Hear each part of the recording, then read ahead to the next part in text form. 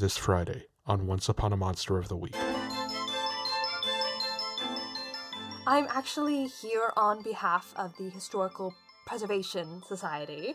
Something about a Titanic artifact. How rude of me. My colleagues. CC waves. Hi, thank you so much. I can go grab the box, or would you rather bring it to us, or... CC manages not to yell out, "We're not robbing you." Can I peek into the box? CC's interested in what's in the box. What's in the box?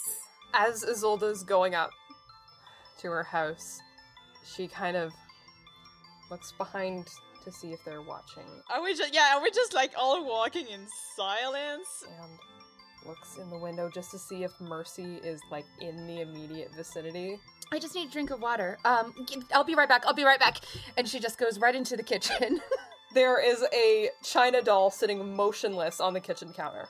CC becomes a mouse just to sniff around and see if there's anything weird. Is there something you need to say, maybe, or...